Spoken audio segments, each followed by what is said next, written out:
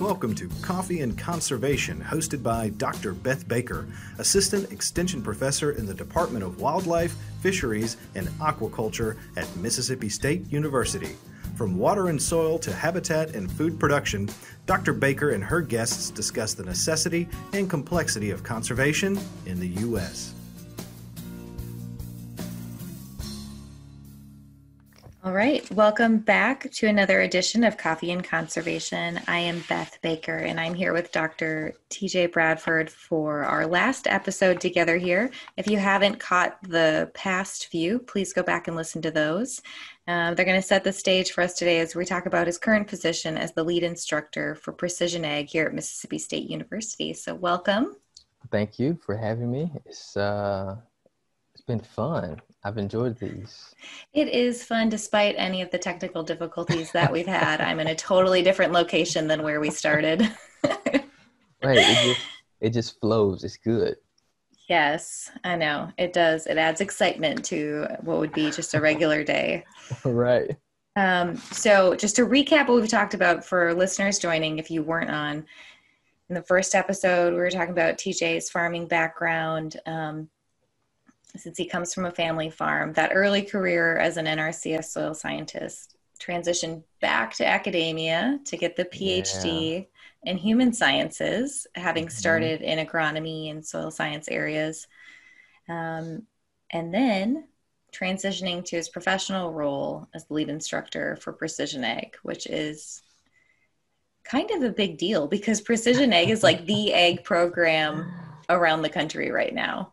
Yeah, it is definitely it has caught some momentum. And the interesting thing about Precision Ag is that it's not really a new concept. I mean, Precision Ag has been a buzzword for almost 30 years. I know some of my colleagues at different universities, they've been working on Precision Ag since the different Precision Ag components since the mid to late 70s.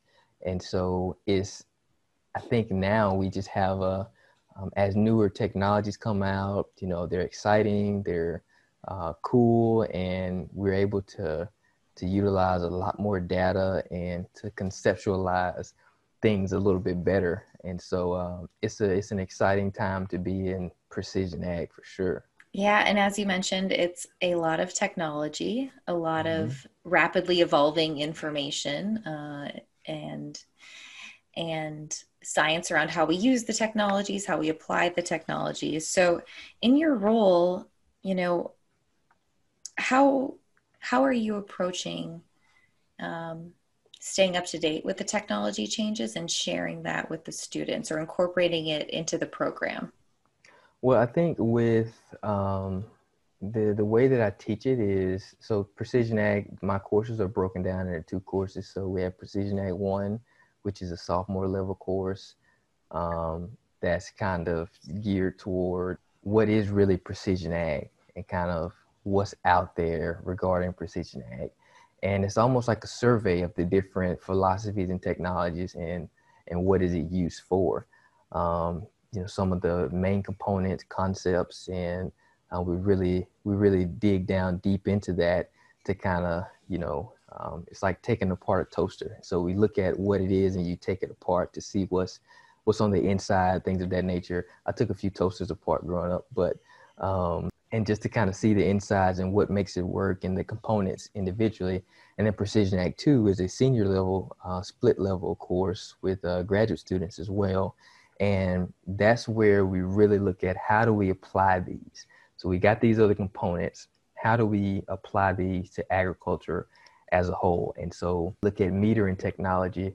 Well, metering technology is used for, precision planting, but guess what? It's also used in catfish vaccinations. It's also used in a lot of different technologies. And in agriculture, Precision Ag only makes up about 20% of the market. And so we are theoretically behind a lot of the other industries that utilize automation.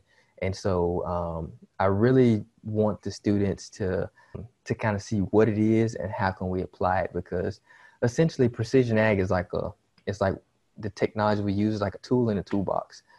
Imagine agriculture as a car or a truck. And precision ag is you have this toolbox. And so you open this toolbox and you have a various assortment of tools. And let's just say tires are flat. Well, you pull out one tool and it's a screwdriver. How well is that going to help you fix a flat tire? Probably not as much. Doesn't mean that the tool is useful. It just means that it has its place. And within precision ag, that's the key and the name of the game, is figuring out where these tools have their place. We look at drones and a lot of the sensors and things of that nature. That has its place, and it may be for the research side, may less be for the practical side when it comes to actual crop. So what I want my students to know is know these tools and know how you can use them and the best way that it helps the producer, because one tool may help a producer more than it helps another producer. And I want my students to know where that tool's place is to be the most effective for the producer. So when the students are, just getting into the first course and you're talking about the concepts and components and getting them familiar with the parts of the toaster, are you using real data in some of those senses? Are you introducing them to certain data that they'll than likely work with in a professional setting? So yes and no. So yes, because I slowly introduced them to large data sets, things that would overwhelm them on purpose, because that's essentially how data works in precision ag. You have so much information, and we give them these large data sets to say, you know what, this is a lot of information, and they do freak out. And they get to the point where they say, this is dumb. And I like that point, because it says, hey, now within this large data set, what pieces can you use for this particular scenario? This piece of information should tell you more about the next assumption that you should make, which should tell you about the management decision that you should make. And so it's really throwing a lot of them at one time, even in Precision Ag 1, even in the first class they take. I want to overwhelm them at first, so they know that, there's going to be a lot of data out there, but again, there are pieces of it that are going to tell the story of the management decision and the analysis that you should make. And so let's figure out which piece is digestible, small pieces at a time. So yes and no. So I give them a lot of information. And then in Precision Ag 2, we take that information and we take the smallest amount of information, and then I have them expand on it to say, okay, you only have this information.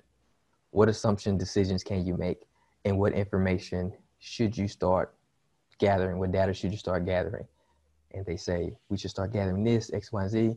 And I say, okay, go get it. And sorry, I was going to say, can you give us an example of the diversity of data you could work with a farm landscape?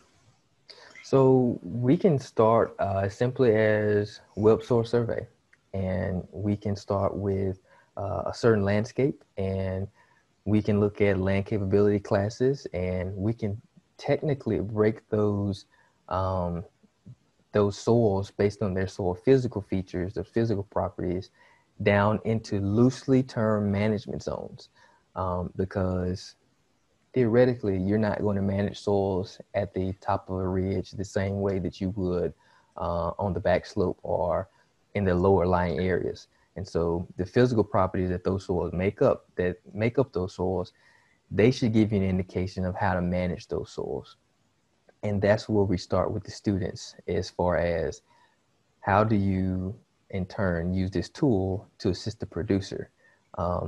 Even if you don't have the $20,000 piece of equipment to gather this information, where can you start? And so web source survey, I feel, is one of the foundational tools that's free to everybody, that is extremely beneficial when it comes to making management decisions.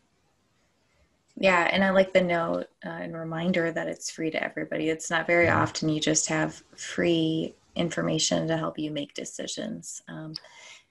Right. And I think even with my background as a soil scientist, I know what it takes to get that information and the expertise that is required to extract that information. And it's really, really good free information. A lot of information that's free may not be beneficial to some people. Good point.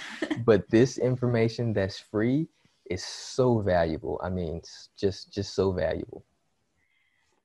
Have you experienced any major hurdles as you've, gotten comfortable in your role and had to, make adjustments to the courses or the programs? Anything that stands out for you? It goes back to your question earlier about how do you stay on top of the technology, because there are new things coming out every day, and if you kind of aren't in the world where you are, reaching and kind of grabbing these tools and kind of investigating and look at them, you kind of get left behind, and it'll be a sad day to get left behind in the precision ag world.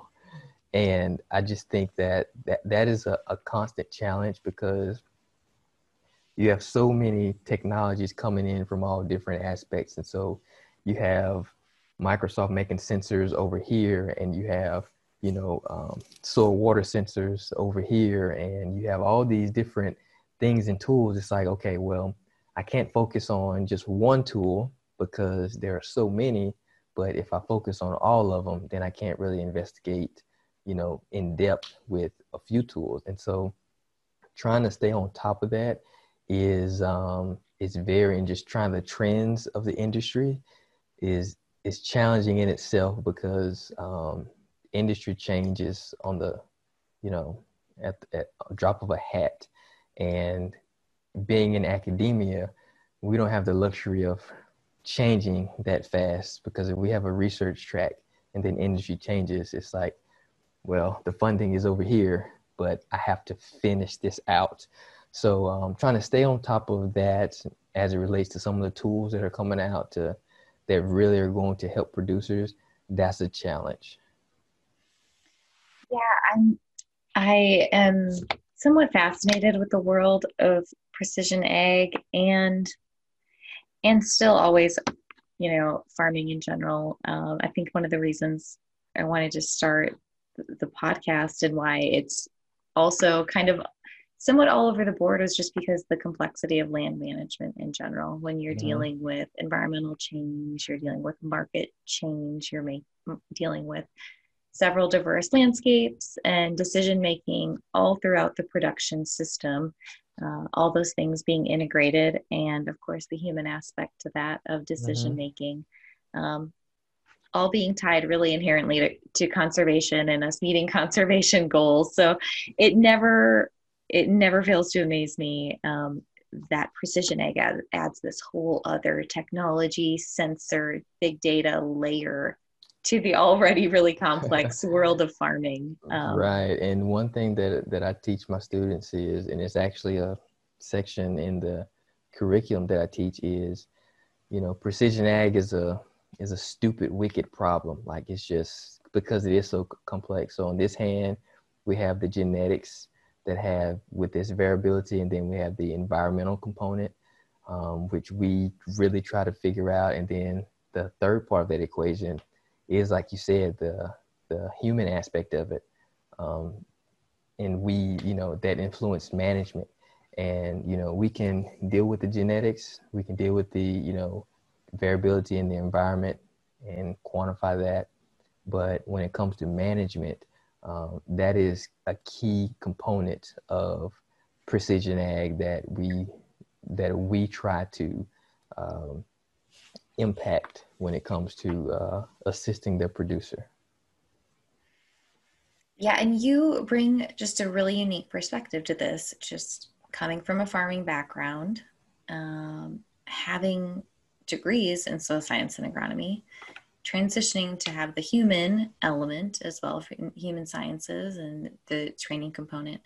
And then, teaching precision ag.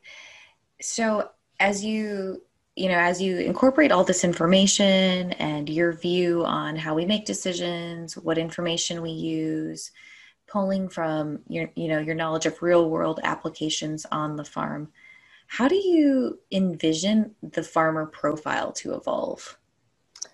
I think that that as we continue on and progress the way that we're progressing, I think that because I think farmers and the producers are natural conservationists, that they would like to see where this information and data from their farm and how it's impacting their surrounding areas. And so I think it's really cool that I'm seeing, because you know a lot of my friends, they're farming and they're having precision ag questions and they're asking questions about precision ag, and they may not adopt it all at one point in time, but the fact that they have questions to me is the exciting part. Because I feel like if you have questions about something, then the wheels are turning, you know. And again, it may not be to adopt this, this auto steer system or this row swath control or something like that, but just the fact that you have questions and then it's on the forefront of your brain. I think more producers will start to have questions, especially where we are in society, where people, they want to know where their food is coming from. They want to know how their food is produced.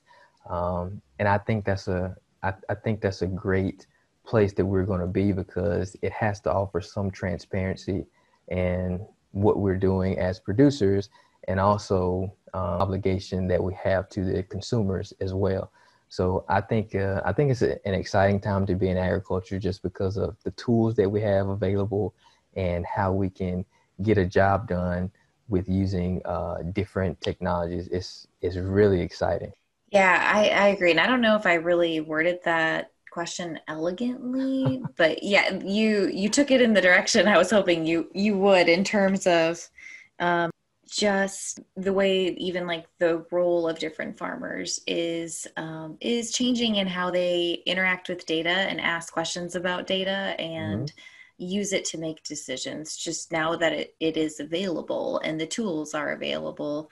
In the extension world, we see many farmer-led groups around the country and around the world that are being stood up, where farmers are doing the research on their own. They're farmer-led research consortiums where they're Hmm. sharing information, trying to do their own on-farm trials, um, and and not to say that the extension and research arms of universities would be you know not needed anymore. Certainly, they're still a part of that, and working with farmers to interpret the data and things like that. But it's just Hmm. another great way that communities come together from different perspectives, to Right. really evolve these systems and evolve our ideas and evolve conservation in really exciting ways. As you mentioned, it's a really fun time to be Hmm. in a conservation or an ag arena, Hmm. just because of how those technologies are fostering growth and new ideas and data sharing and ways we can track resources all around the world. Yeah, and I think that with all these technologies and tools being developed and utilized, we're seeing more people being involved in ag that traditionally may not be involved in ag. And so I have a good friend of mine who's a pilot. He's a manned pilot and a licensed remote pilot, and he has zero idea about ag at all.